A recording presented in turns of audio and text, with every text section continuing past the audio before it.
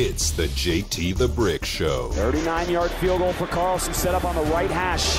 Good snap, solid hold. Field goal is up, and that is good. Broadcasting live from the Finley Cadillac Performance Studio. Crowd into it. Wilson lifts the right leg, gets the ball. They bring the blitz off the edge, and they get to him. Nate Hobbs coming around the left side. Your silver and black home to sound off for over 20 years. Open Adams at the 35, racing to the 20, 10, touchdown Raiders. And now, here's JT the Brick. JT, as we head into the weekend, Labor Day weekend, for everybody who works, everyone who helps build this economy, everybody who respects the end of summer, which we really don't have here in Vegas, as I always say. There's never an end to summer in Vegas, but I grew up back east, and Labor Day was the end of summer, and school started here. Living out west most of my life now, the end of August is not the end of summer.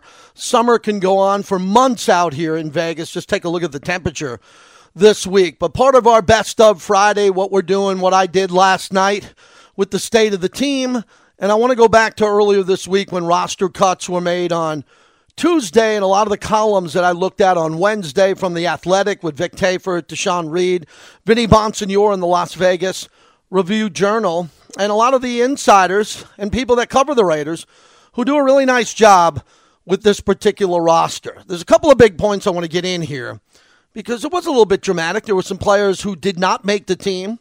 Practice squad players are one thing, but some players that I thought would have been on the 53 that weren't. And that's for a number of reasons. We've seen that Dave Ziegler and Josh McDaniels, they're building this roster now in their vision. When they got here, they didn't have a lot of time with that first roster. Some of the players are back, as we know. Some of the players are great, including Max Crosby, a hell of a player. There's a lot of good players on this team that they inherited. But mostly they flipped the roster to bring in the players that they want through their scouts and the way they put their eyes on football. And I'm great with that, and I'm usually really good with that with every GM. Every GM, new manager in baseball, new GM in the NFL, whatever sport you're talking about, they have the right to rebuild the team and hopefully improve the team. And that's what we're looking at now as we take a look at this 53-man roster. So, again, it came out on Tuesday, but I looked at it mostly on the Wednesday show as the Raider roster now with Dave Ziegler and Josh McDaniels coming off the cuts here. The big story was Josh Jacobs. They were able to get Josh Jacobs done before or while we were in Dallas, and that's the most important thing. The number one decision of Dave Ziegler was to get Josh Jacobs in the building when there could have been a delay. We knew that Josh would have played on the franchise tag, but he didn't have to because there was a bit of a sweetener there for $12 million potentially if he hits the incentives there. Josh seems to be really happy about it. I think he understands the market and what the marketplace looks like, and I think the Raiders are happy that they're able to give him what he deserves, which is to be the top paid player along with Saquon Barkley, the way these incentives hit. But that was a huge story. So Ziegler and McDaniels now have star players on this team. And I'm very happy coming off a 6-11 year last year that Devontae Adams is locked up, Max Crosby, and Josh Jacobs at least for this year. And now they got to get ready for this game coming up with the Denver Broncos on September 10th. And the good part about that is Josh Jacobs has plenty of days to get into full football shape, which it's hard to believe that he's in. But he's getting in there now, working out without the team and the team trainers and the head coaches and doing what they do every day. I'm assuming that Josh was very professional and did a lot of that on his own, but we'll see. We have no idea what we're going to see in regards to how many touches he gets, but maybe the coach will tell us next week going in there. Maybe he'll say he's a full go and we're ready to give the ball to him. He's not going to tell any. Josh McDaniels is not going to give any information out on Josh Jacobs getting too many carries or not touching the ball and give that to Sean Payton. So let's all assume that Josh is going to be ready to go. Jimmy Garoppolo at quarterback was always the answer. Brian Hoyer and Aiden O'Connell, Chase Garbers got cut. I thought Vic and Deshaun put out a pretty good point here when they said Garoppolo's play was superior last season, but that came with the 49ers supporting cast significantly superior to what he's now working with. I don't know if I agree with that. He's never had a receiver like Devontae Adams, so maybe that opens up his game more. I love the offense. You could talk about San Francisco because they had Christian McCaffrey and Debo and Brandon Ayuk and George Kittle who's a Pro Bowler, that was a very good offense. And that offensive line in San Francisco was better than the offensive line currently in Las Vegas. But I don't know by how much. Don't know that. We're going to have to see this year. So the running backs will be Zamir White, Amir Abdullah, and Brandon Bolden. A lot of experience there with a young player in Zamir White. And I thought in the preseason they really filled up that room nicely. I love calling the plays of Sincere McCormick. I called one of his touchdowns. Damian Williams and Darwin Thompson. Cut and Britton Brown on IR. We won't be able to see him. But the key, as this article talked about early in the week at The Athletic, is what is this group going to look like if Josh Jacobs still wants the ball as many times as he got it last year. Last year he was durable, very efficient, and he didn't want to come off the field. Essential. Maybe this year he doesn't want to come off the field, but he has no choice. That they tell him, look, we're trying to save you, man. We're trying to make sure that from week 10 to week 17, you're great, because he was great last year and he didn't come off the field. We're going to see what happens here. I want to see what Zamir White can do. I want to see him get some touches in big spots with pressure on him. I want to know what he's going to be able to do in regards to pass blocking. What can he do as a blocker to eat into Abdullah's snaps, as the guys wrote at The Athletic? That's going to be pretty interesting. But in theory, he should have a lighter workload because Josh Jacobs is there. We love Jakob Johnson at fullback. He's the real deal. Now with the receivers, with 6 receivers, I didn't get Christian Wilkerson, but I saw him play. And if you watched him practice and you've watched him play in the preseason, it's not hard to understand why he made this roster. He's very physical, good player, good hands, did his job, and he practiced well. So Christian Wilkerson earned his way into this 6-man receiver core, which is Devontae, Jacoby Myers, and Hunter. The backups are Trey Tucker, DeAndre Carter, and Christian Wilkerson. Now, for Dorsett to be cut with Keelan Cole, I'm not shocked by that. I thought maybe Cam Sims would be the player that would get in there. Chris Lacey's gone. The big decision, in my opinion, came down to Christian Wilkerson and Cam Sims. And look, Dorsett played under McDaniels, as Vic Taper wrote, for the New England Patriots, had a good training camp, and was thought to be the best deep threat. But as I've been telling you on this show, Trey Tucker's got to be the deep threat. He's younger. He's got to be the guy that can get downfield as fast as Dorsett. Dorsett was beaten out by Wilkerson, and Dorsett's 30 years old.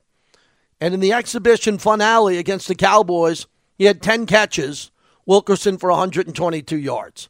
He won the job. He won the job, and Lincoln Kennedy was talking about it on that broadcast. His ability, when you're playing in that last preseason game, most of the time it's players who are not going to be with the team, but there are a few that are playing for the opportunity to make the team. And guess who did? We just saw that with Christian Wilkerson. He did everything he needed to do to make the team. Give him a lot of respect, and depending on the receivers that'll be on the practice squad. The tight end, Michael Mayer, Austin Hooper, Jesper Horsted. Cole Fortheringham was cut. I thought he did a really nice job in the preseason, especially as a blocker. Mayer and Hooper are still in a position to battle for the starting job, according to The Athletic. But we have the rookie ultimately taking the majority of the snaps. I agree with Vic and Deshaun that Mayer was brought in, and he shouldn't be brought along slowly, especially in an offense that Josh McDaniels had in the past that was very productive with Rob Gronkowski. And I'm not saying he's Rob Gronkowski, but he should get the same plays and the same routes. Offensive line, Colton Miller, Dylan Parham, Andre James, Greg Van Roten, Jermaine Illuminor, and Thayer Mumford. No surprise there. I think Van Roten had a really good camp, and that's why he's in that position. Justin Herron, Jordan Meredith, there is the backups. They cut Alex Bars. I think he had an opportunity to be evaluated and didn't make the team. Mutai, I like. I want to see him play more, and we're going to see what happens because Dalton Wagner, who I liked his size and strength, goes on IR. The analysis from The Athletic from early this week, Bars started 14 games last season, largely out of necessity, so it wasn't shocking that Van Roten, an 11-year veteran, took his starting job. I would agree with that. He was better than Alex Bars. I think he's a better player. Now, the defensive line, Bilal Nichols, Jerry Tillery, Chandler Jones, and Max, no surprises there. Tyree Wilson was drafted number 7 overall. No surprise there. Byron Young was taken in the 3rd round. No surprise there. Malcolm Kuntz was a previous high draft pick. I'm not surprised. But then we have Adam Butler, John Jenkins, the veteran, and Nesta Jade Silvera out of ASU, where my son is a junior at ASU. We're pulling for Nestor Jade. Isaac Rochelle, Doug Costin, Agoa, who again, his ability to play with this team, Matthew Butler, Adam Plant, who played at Bishop Gorman and UNLV, Willis and Tarlis cut. And the Raiders traded Neil Farrell Jr., a 4th-round pick last year to Kansas City for a 6th-round pick. I was a little bit surprised by that. Not shocked. It's not my job to know how good Neil Farrell Jr. is. It's Dave Ziegler's job. And he looked at the defensive tackles, even though they drafted this kid, and thought that, his door was closed here, and he gets another shot, surprisingly with Kansas City, because Kansas City's in a situation where they're losing some depth up front there. The Raiders have 6 defensive tackles at the moment, according to The Athletic, but that seems like a lot. Maybe we'll see one hit the practice squad and allow the team to add another offensive lineman. Again, that came out on Tuesday night, Wednesday from The Athletic. Linebackers I'm good with. Divine Diablo, Robert Spillane. Amari Burney comes over from Florida. We made some big plays there. Converted safety who can tackle and play linebacker. Curtis Bolton, bit of a surprise. Not many people had him on their projected 53 when they started putting them out. And Luke Masterson, who they like around here. The new regime and the old regime like him. He's got to play well. He's got to come in and play well. They cut Drake Thomas, as we spent a lot of time talking about him. He had a pretty good preseason, no doubt. Corners are Marcus Peters, Jacorian Bennett, and Nate Hobbs. I like the sound of that. Marcus Peters, a legendary veteran. Jacorian Bennett, a rookie. And Nate Hobbs, who I think could play. He'll play in the slot, but can just be a hybrid guy. When a jailbreak happens and the ball is snapped, Nate Hobbs can go with the slot receiver, can go with an outside receiver, and most importantly, Nate's going to have to be able to get off a receiver and make a tackle in the running game. I think that's a big part of him. David Long Jr., Brandon Faison, who was banged up throughout camp, they like him, and Amik Robertson. Amik Robertson over Duke Shelley, Tyler Hall. Yeah, that is controversial? A little bit. Sam Webb, good young player there. When we talk about this practice squad, but for David Long Jr., they like what he can do. They like what he's done in the past, and he's here. Faison, according to The Athletic, started 9 games for the Raiders 2 years ago. Before playing for the Colts last season, missed practically all of training camp, but still beat out Webb and Hall, who were on the roster last year, and free agent signing Shelley. It'll be interesting to see if defensive coordinator Patrick Graham throws the rookie Bennett to the Wolves, or Long or Faison start the opener. I agree with him on that. Great job by Vic Tafer, who will join us every other Friday as one of our insiders. The starters for the safeties, 5 Epps and Trayvon Merrick. I think we all agree with that. Isaiah Palomal, who had a nice pick-6 interception. I'm happy Chris Smith II is on this team because he played and won 2 national championship games at Georgia. Some people were talking about him on the bubble, and Roderick Teamer can play. Is he an elite player? No, but he knows the system well as we move forward, and I think this group's going to have to be really good because we play in the AFC West, and all these quarterbacks can throw it deep. Justin Herbert's one of the best I've ever seen. Mahomes is one of the best I've ever seen, and Russell Wilson can throw deep. And that's about it here. Daniel Carlson at kicker, A.J. Cole, no surprise there. And as we look at this roster, it's something I want everybody to think about here on a Friday over the weekend. Is this the roster that you can back and say this is a playoff roster or not? I think you could say this about the offense. I really do, including the offensive line. I think the offensive line helping Josh Jacobs lead the league in rushing is a very good offensive line. Very good. Can they be great? I don't know. We got to get one of these guys on the Pro Bowl. It's got to be Colt Miller. Once there's a Pro Bowler, there are maybe 2, then we could start using the word great like they do in Philadelphia and Dallas, San Francisco with Trent Williams and some of those other players. Too early to say. We have an elite kicking game with Carlson and Cole. That's elite. That's not good. That's elite. And then the defense has an elite player in Max Crosby. He's the elite guy. And the rest of the guys got to feed off of Mad Max. But nice job again. I want to credit The Athletic, Vic Tafer, Deshaun Reed. That was from the column earlier in the week. I wanted to give that to you again heading into the weekend here as we are brought to you by Resorts World. Head on out to Resorts World, especially with the Super Bowl, F1, very close to the Sphere if you're going to a concert there. But we like to promote their theater and especially what they do at Doghouse Saloon.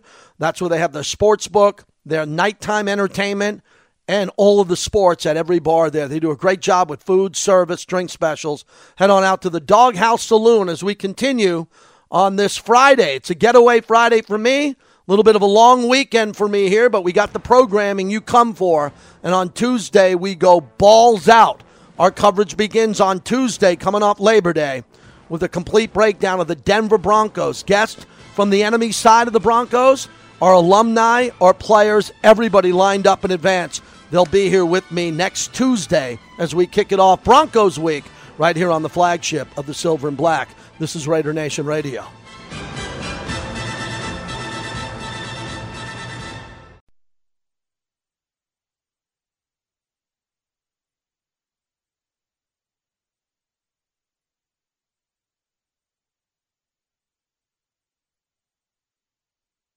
It's a tough position.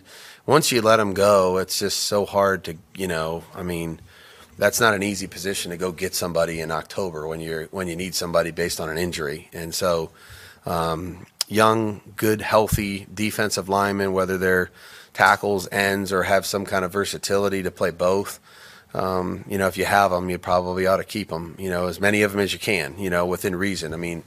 It's hard to, probably keep more than what we have, but I just feel like you got to give yourself a chance in the trenches. If you don't do that, and you start losing there, it doesn't really matter what else you have. So, it felt like we had a competitive group there between the tackles, the ends, the whole room was competitive. I think we had some guys that gave us some versatility, play some inside, play some outside, rush a little bit from both spots. I think that's important.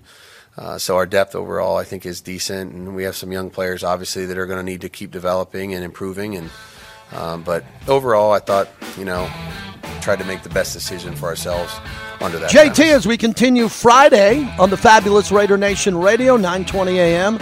in Las Vegas, and on the Raiders mobile app, more and more people. I'm just opening up their phone. Do you mind? Can I borrow your phone? Yeah. Do you got the Raiders app? Yeah. We'll just open it up and click on the radio in the upper right-hand corner. If you have a Raider fan who doesn't listen to this show, what can you do to help us and our partners, our advertisers? Just show them the Raiders mobile app. It's free. The radio show is free. It gets a really good stream and download, and we're one of the 32 flagship stations. I don't even know if every team has a real flagship station. We're one of the big ones, because we're connected with the Raiders. Thanks to the Raiders for that mobile app and what they do for us. And all the shows you can listen in podcast form at lvsportsnetwork.com. So on the Friday, little getaway Friday, I'm going to Palm Desert to golf. You might say, why go to Palm Desert in the heat? Well, we don't have a bye week till week 13. I got a good golf hookup out there. Going to golf for a day or two, come back. Yesterday, I did a podcast with my podcast partner, Tom Looney. JT and Looney is where you can download the podcast. We did a summer series. I did summer radio here, which was a little bit lighter and looser. We did the Raiders all-time team, which I'll get to. And we wanted to do something with the movies. I just saw Oppenheimer, Tom Cruise and Mission Impossible, Top Gun, all of the summer blockbusters. So Looney and I brought in Jackson Murphy. LC Reviews. He's a young film critic. He's only 25 years old. He started out at 7 years old because he was discovered by Regis Philbin. And he was on The Tonight Show with Jay Leno. And he became really famous for being a young kid who was a movie critic. His inspiration was Regis and also Siskel and Ebert, who he was friends with. So we wanted to have him on to talk about a couple of movies, including Oppenheimer and especially Tom Cruise. I have a hook to Tom Cruise. I think he might be the greatest actor of all time. Here's a portion of our podcast yesterday at JT and Looney. Let's jump in with Oppenheimer, the global worldwide release, Christopher Nolan. I thought it was fabulous. I gave it 4 out of 5 bricks. The highest rated movies are only 4.5 to me. It could have been a 4.5, but it was long. I love movies that are great. If they're long, it doesn't affect me because a great movie, I don't want it to end. Right. This was just wow, because it was a history lesson for me. Didn't know much about Dr. Oppenheimer. Yeah. Didn't know much about what was happening after the bomb was dropped. The 2 bombs were dropped. And then as they brought in and weaved in Robert Downey Jr. into his role, I think a nomination for him easily. I just thought it was a fabulously acted movie. I thought Christopher Nolan, I'm going to hear things and I'm going to see loud booms and all of that. There was some of that. I just thought the acting was tremendous. Cillian Murphy is outstanding. He deserves to be on Best Actor ballots. He may even win. We'll find out. We got many months to go, but you're with him the entire time. If you're glued to him, then you're going to have quite an experience. I don't love the movie quite as much as you as a whole. It is long. It's very talky. It goes on a long time. I don't think there's as much depth to that Robert Downey Jr. performance as a lot of other people have been saying, but I am thrilled for Emily Blunt, who may finally get an Oscar nomination. She's never had one, but gosh, if there was ever a chance, now is the time. She was very good. And Matt Damon was okay. It has its moments. I don't think it's thrilling and compelling throughout, and I have some story structure issues, but Cillian Murphy, wow, what a performance. Well, were you good with going back and telling the story and going back to what was happening to Dr. Oppenheimer as a young student who was traveling through Europe to sit down with the best physicists in the world, and as he's trying to figure out his form of physics and what he's going to do in that world and be one of the all-time greats? There's an Albert Einstein piece in the movie, which is fabulous to me. And then the next thing you know, I love the pressure and the countdown for the war as Hitler and the Nazis were developing this. And then, Tom, they were trying to tie in, well, wait a second. Remember, that's when the Russians were our allies. Right. And we knew the Russians were bad people. And we knew if we gave them our secrets, let alone try to keep their spies out of our labs, that would eventually, Jackson, come back to haunt us. I thought they did a brilliant job, Nolan, in piecing that story together of how complicated that time was building the bomb. Yeah, I like the middle hour of Oppenheimer the most, the lead up to the bombs and the testing and making that work. A lot of the trial aspects, to me, not as compelling, not as interesting. I've seen a lot of movies lately. Golda, the Helen Mirren film where she plays Golda Meir. Her also on trial, looking back on her actions and should she be charged for her actions. It's the same kind of deal with Oppenheimer. I don't think that's quite as thrilling, exciting, interesting, or powerful as what Oppenheimer was actually doing. So I like the lead up, the talkiness, not as much of a fan of. Golda Meir, born and raised in Kentucky, fun fact. Now, I want to know this. What were the structure issues you had with Oppenheimer? The back and forth was a little much. The going back and forth from black and white to color was a little much. The timeline was a little odd. Early, the scenes with Florence Pugh, I couldn't get into the momentum fully. So yes, not his best movie, Nolan, I still believe, is Dunkirk. I still believe Dunkirk is Christopher Nolan. God, what a great movie. It is. The way he structured that with the three storylines and how it all came together at the end and that power punch of emotion, I think succeeds more than the structure here in Oppenheimer. Well, what I love about Christopher Nolan is he just dropped Rami Malek in. Oh, nothing. Academy Award winner for Best Actor, playing Freddie Mercury. I like Jack Quaid in the movie. And then also, my wife couldn't believe whatever happened to Josh Hartnett. He had a big role in this movie. Where was this guy for the last 15 years in movies? So I love the fact that they were adding in actors throughout the movie that I was saying, oh, wait a second. This is a big moment in the movie, maybe the biggest, and it's Casey Affleck. And I love that Nolan had the ability to put that together. What is that like when filmmakers go out to actors like this and say, you will not be the star of the movie. We have Cillian Murphy to do that, but we're going to bring you in some type of ensemble piece. What's that like? Oh, yeah. Everybody wants to be in a Christopher Nolan movie. Right. So everybody to say yes or reunite with him. Gary Oldman. I think the Gary Oldman scene in this is very good.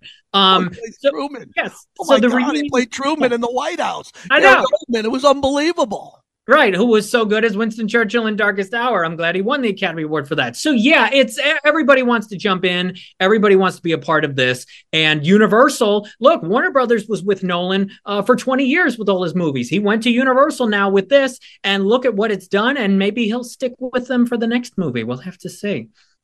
Jackson Murphy joins us on the podcast, JT and Looney, as we look at the summer blockbusters.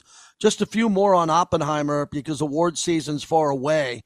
I just think there was some great acting performances here. Do you think this is going to be one of the movies, and you don't love it, that's going to have 11 nominations, Best Picture, Director, Actor? I think Downey is your Best Supporting Actor right now. You got Downey there. You could have a Best Supporting Actress, as we talked about some of the other actresses here. Does it have the feel that the Academy is going to look at a movie like this and say it was such a smart movie and a big budget movie, we're going to reward it? I think, and the older, I'll use that phrase again, the older Academy members, yes, will also jump in on this, and some of the younger ones as well. I do think, especially with other movies dropping out now, moving to next year, like Dune Part 2, that took away a lot of slots, or opens up a lot of slots in the technical categories, whether it's makeup and hair, or costume design, or production design, visual effects. So yes, I think Oppenheimer could be a Best Picture nominee, one of the 10. Director, he's never won. His first nomination was Dunkirk, so we'll see. Cillian Murphy's got to be in there. Emily Blunt. Downey Jr. probably will get in at this point. And then, yeah, the writing and the music will probably be nominated. Yeah, it could get double digits. When it comes to Academy Award nominations and Academy Award winners, when you cheer for someone to win, are you looking for someone who has a performance? Daniel Day-Lewis, I'm performing! Or someone who has a more seamless, realistic style? So I guess it's the performance. I mean, that's the fun part about the award season is you're rooting for people based on the performances in the films that you like the most. So you're going along that ride. That's why, because some actors don't like the word performance. Right, because they want to be more immersive and sink themselves in. But yeah, you're rooting, I think, more of liking the performance than the person. But if you have a personal connection to a certain person that's nominated in the respect, then yes, I think you root for them too. That's an interesting question. Yeah, it's Lights, Camera, Jackson for everybody. It's a must follow. LCJ Reviews.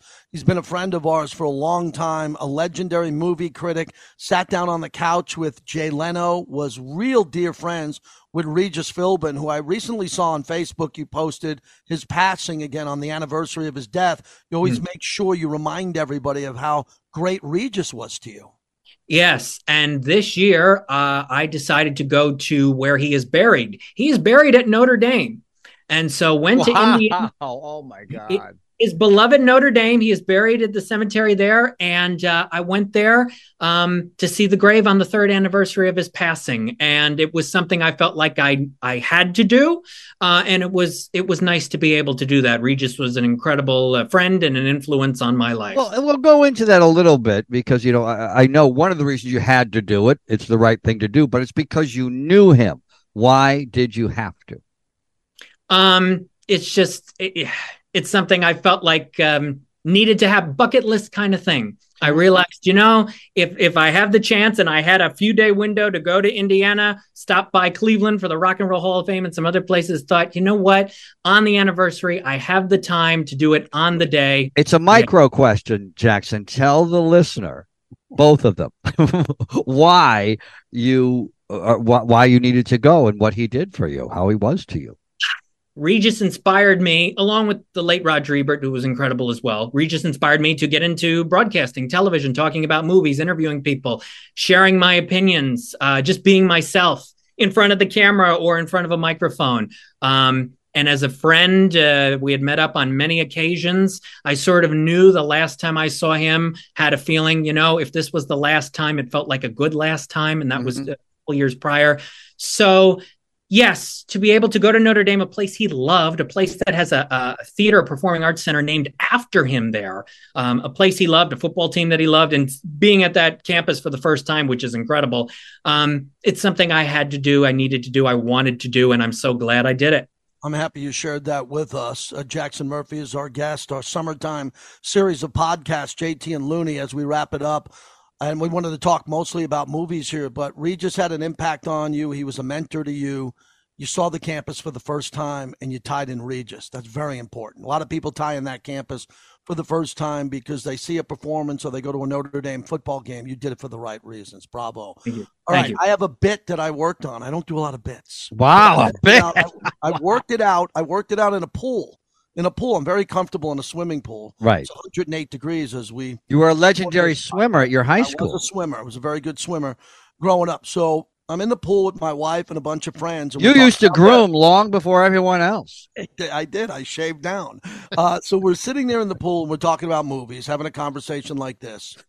And I got very vocal and very animated when I said, Tom Cruise is now officially the greatest actor of all time. Everybody looked at me and said, what'd you say? I go, it's over.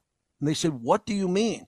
And I was prepared to tell them, the movies and the dramatic pieces he's in are some of the greatest I've ever seen. Ron Kovic on the 4th of July. Ron Kovic's from my hometown. A Massapequa. A Few Good Men, right? Then we go to some of the great movies that he's ever done. I'm just talking dramatic roles in Rain Man. Rain Man. Really should have been an Academy Award. Beautiful movie. The Academy failed him. But then when he saved the movies with Top Gun, we get it. But when I saw Mission Impossible, and when he did the motorcycle stunt off the mountain, okay, and practiced it, and then free falled with the parachute and landed it, there wasn't someone he handed off to in the sky who landed for him. He did it on his own. I said that Stallone could never do this. Schwarzenegger could never do this. Nobody could ever do this. So I think he has the chops of De Niro. He has the chops of Brando. He has the chops of my favorite Daniel Day-Lewis and Tom Hanks. And none of them could ever do it. None of them could ever do this. So, Jackson, I have moved Tom Cruise not only into the Mount Rushmore, I'm calling him, in my opinion, the greatest actor of all time. Wow, what a statement. He's up there. I think he is, for his contributions to cinema and for his acting. Jerry Maguire as well. What a great film. Even Rock of Ages a decade ago, he was just fearless. He is fearless when it comes to acting, movie making, telling stories. What was it, Magnolia? What was the one with the raining frogs where he played? Magnolia, he was in Magnolia. So he is the movie star. He is still a movie star, but this Mission Impossible movie, which I thought the last one should have been the last one. This one I thought was just okay and didn't make a lot of money because it got overshadowed by Barbenheimer. So his star meter, which was so high last summer with Top Gun Maverick, has come down a little bit because of the underperformance of Mission Impossible. Wait a second. We've had De Niro do some of the worst comedies in the history of cinematic theater. We've seen duds for Tom Cruise. Nothing against Otto, but we've seen good movie. But we've seen Cruise put together a library of some of the great dramatic performances. I want to get back to the stunts. He's doing his own stunts that are visibly impossible, life-threatening, and dangerous. And he's doing it now all the time. So if he just did it once and it was the biggest send-off of his career, his Evel Knievel moment, I get it. But Jackson, he's doing it in every movie, and he's carrying these movies. I think that's a big part of being a cinema legend. And how are they going to get him an Academy Award? How are they? Is it really going to just be a Lifetime Achievement Award? Yes, it will, because there's nothing wrong with, but still, it would be nice if it was for a film. It would. I don't think he's going to do many dramatic, unless he makes a career shift and says, I'm finally done with these action movies for a while. I'm going to do a dramatic role. Then maybe, but I don't think that's going to happen in the next 5 years. So it will be a Career Achievement Academy Award. So he's not going to make a shift and play Groucho Marx in a film or anything. I don't think, unless somebody says, Tom, it's time, but he's so focused on these action movies still, I think that's where he's at. Okay. Wow. All right, so again, thanks to Jackson Murphy. Please follow him. He is a great follow. If you're going to go to the movies, you want to go to a movie that's good. You want to go to a movie and spend your money on something that's quality.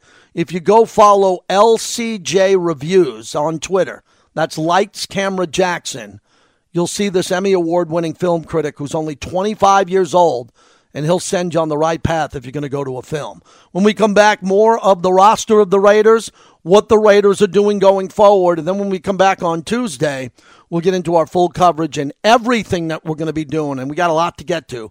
Everything we're going to be doing on the countdown to the Denver Broncos at Mile High. So you can see all of that. You can find it all here from our morning show to this show up to Q Myers. Hey, congrats to Q. He's going to go back to Bristol to debut his new national show on ESPN Radio. How cool is that for Q? So there's exciting times here. And next Tuesday, our first edition of the Raiders Roundtable. Really proud podcast. I'm associated with Q, Lincoln Kennedy, and we'll have various guests this year. And next Wednesday, Matt Millen will be our first alumni guest, brought to you by M Resort Spa and Casino. Every Wednesday, I'll have an alumni on to talk about the history of the Raiders and the current team as we continue here this Friday, heading into Labor Day weekend on the flagship of the Raiders. This is Raider Nation Radio.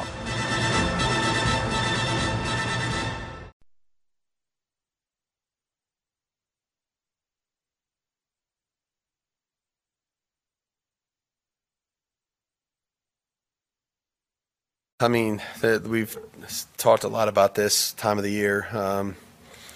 They're tough decisions, and a lot of things go into them, a lot of discussions, a lot of people, are evaluating our team and, what would be best going forward, and, just trying to look at everything from all sides and see if we can't put together the best group that we can. It gives us the best chance to compete every week. So I think it's still a fluid process. There's still some things that I would say are up in the air here relative to practice squad or, those kind of things. And but right now I think we've tried to put together the group that we feel, best about going forward. And, I'm sure there'll be some things that get tweaked here. JT, as we continue on the flagship of the Silver and Black, Raider Nation Radio, 9:20 a.m. A lot of conversation this week about the practice squad. Who got waived? Who got traded? How do you feel about the roster? There's great ways to debate this. All over the interweb or all on my Twitter, at JT the Brick, and my new Instagram, at JT the Brick Hits, HITS, JT the Brick Hits. We'll be talking about the Raiders and have some good content next week as we kick off our coverage of the Broncos, the Donkeys, whatever you want to call them there. Denver is a tough game because of Sean Payton and Russell Wilson. The rest of the team, I don't think it's going to be overwhelming. They have a very good secondary, but Devontae torched that secondary. They got such a good secondary and young players, they fired their head coach. So the defense is their strength. Their wide receivers are banged up. They get Phillip Dorsett, so he knows our playbook a little bit. He does, but they don't have Devontae Adams, and they don't have Josh Jacobs. Russell Wilson is a better quarterback than Jimmy Garoppolo so far in their career. Jimmy Garoppolo, as of now, is not going to the Hall of Fame. Russell Wilson is. And Russell Wilson will only go to the Hall of Fame if he kind of saves his career, which train wrecked last year. And Sean Payton's going to want to turn that around quickly. All summer long, we did the Raiders' all-time team. Really enjoyed that. Brought to you by Modelo, the fighting spirit of Modelo. On a Friday, have a fresh bucket of Modelo's with me. And I asked Bobby to bring about one of our conclusions, and we talked about the wide receivers. This is going back to when we debated the greatest wide receivers of all time. And Art Powell, who was in this conversation, is a senior finalist for the Pro Football Hall of Fame. There's only 3 players there. Steve Mongo McMichael, obviously Randy Gradishaw of the Broncos, and Art Powell, who had his best years with the Raiders. So that's pretty cool, along with Fred Biletnikoff, Cliff Branch, Tim Brown, Jerry Rice, all the receivers that we talked about over the years, Swervin, Mervin, Fernandez. I like the group of receivers we talked about. Let's take a look back at the conversation we had and the conclusion of our all-time team at wide receivers. All right, here we go. The Raiders' all-time team, according to me, and Raider Nation Radio. This one was unique. I said trippy was the word I used in the opening monologue. Here's what I have. The all-time team in no particular order. The first 4, the starters. Fred Biletnikoff, Hall of Famer. Tim Brown, Hall of Famer. Cliff Branch, Hall of Famer. And Art Powell. Art Powell, who's still on the senior finalist list. We hope that he becomes a Hall of Famer. Art Powell from 63 to 66. 56 games for the Silver and Black. 4,491 yards. That's 5th all time. The only person in front of him is Todd Christensen and the 3 receivers that I mentioned here. 41 touchdowns. He was just a consistent, big-time player and one of the greatest, if not the greatest, wide receiver, along with, when we talk about Fred Biletnikoff's years from 65 to 78, Art Powell was right there. Now, along with Art Powell, I could have added Warren Wells, because everybody who I talked to about Warren Wells, who had a troubled life and he had personal issues in his life, he played from 67 to 70. He had 3,634 yards. He had 42 touchdowns. His longest was 94. I could have had Warren Wells 4.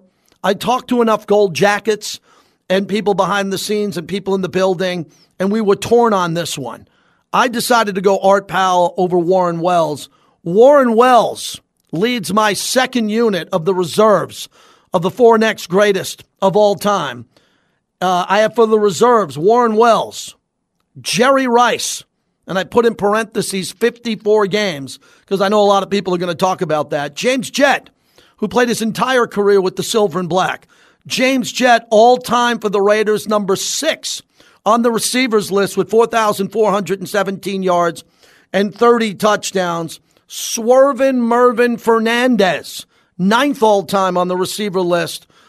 He put up big numbers when he was out there, 3,764 yards. He played in a total of 86 games. He's in the Hall of Fame, the Canadian Football League, and he was a really good Raider receiver. And I added Willie Gault.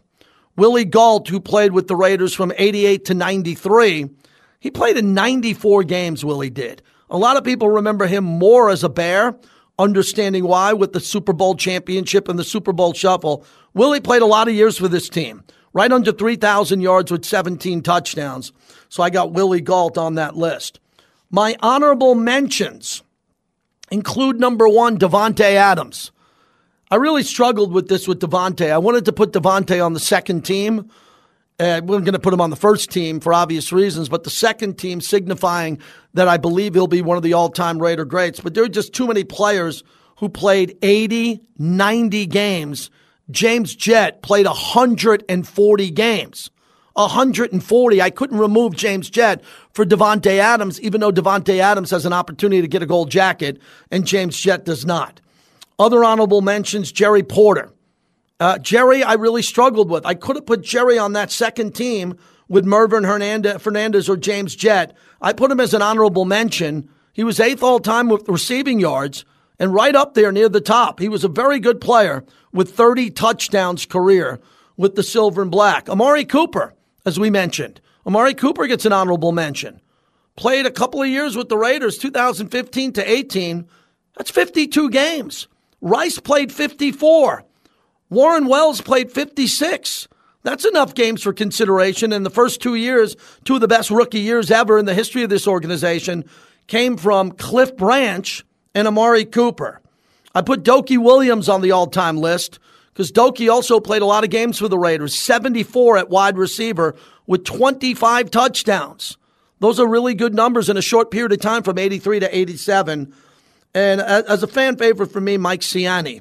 I put Mike Siani on the list as a Super Bowl champion from 72 to 77. He played 74 games, had 13 touchdowns, and Cliff beat him out. What would it have been without Cliff Branch, who would have been Siani and Biletnikoff? The reason I included Mike Siani in this list, and I could have put Bobby Chandler in for the Super Bowl, is Mike Siani played in the greatest run in the history of the Raiders, 72 to 77, including a Super Bowl. Mike Siani is the classic definition of a Raider who played in the greatest of games.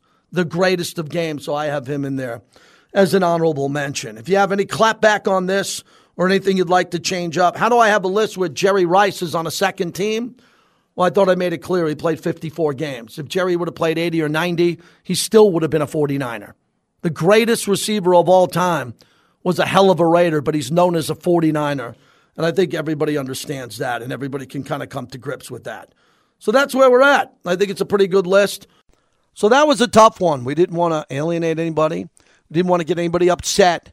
We tried to include as many wide receivers as we could, and I don't think that anybody was going to get off the big 3, which was Tim Brown, Biletnikoff, and Branch.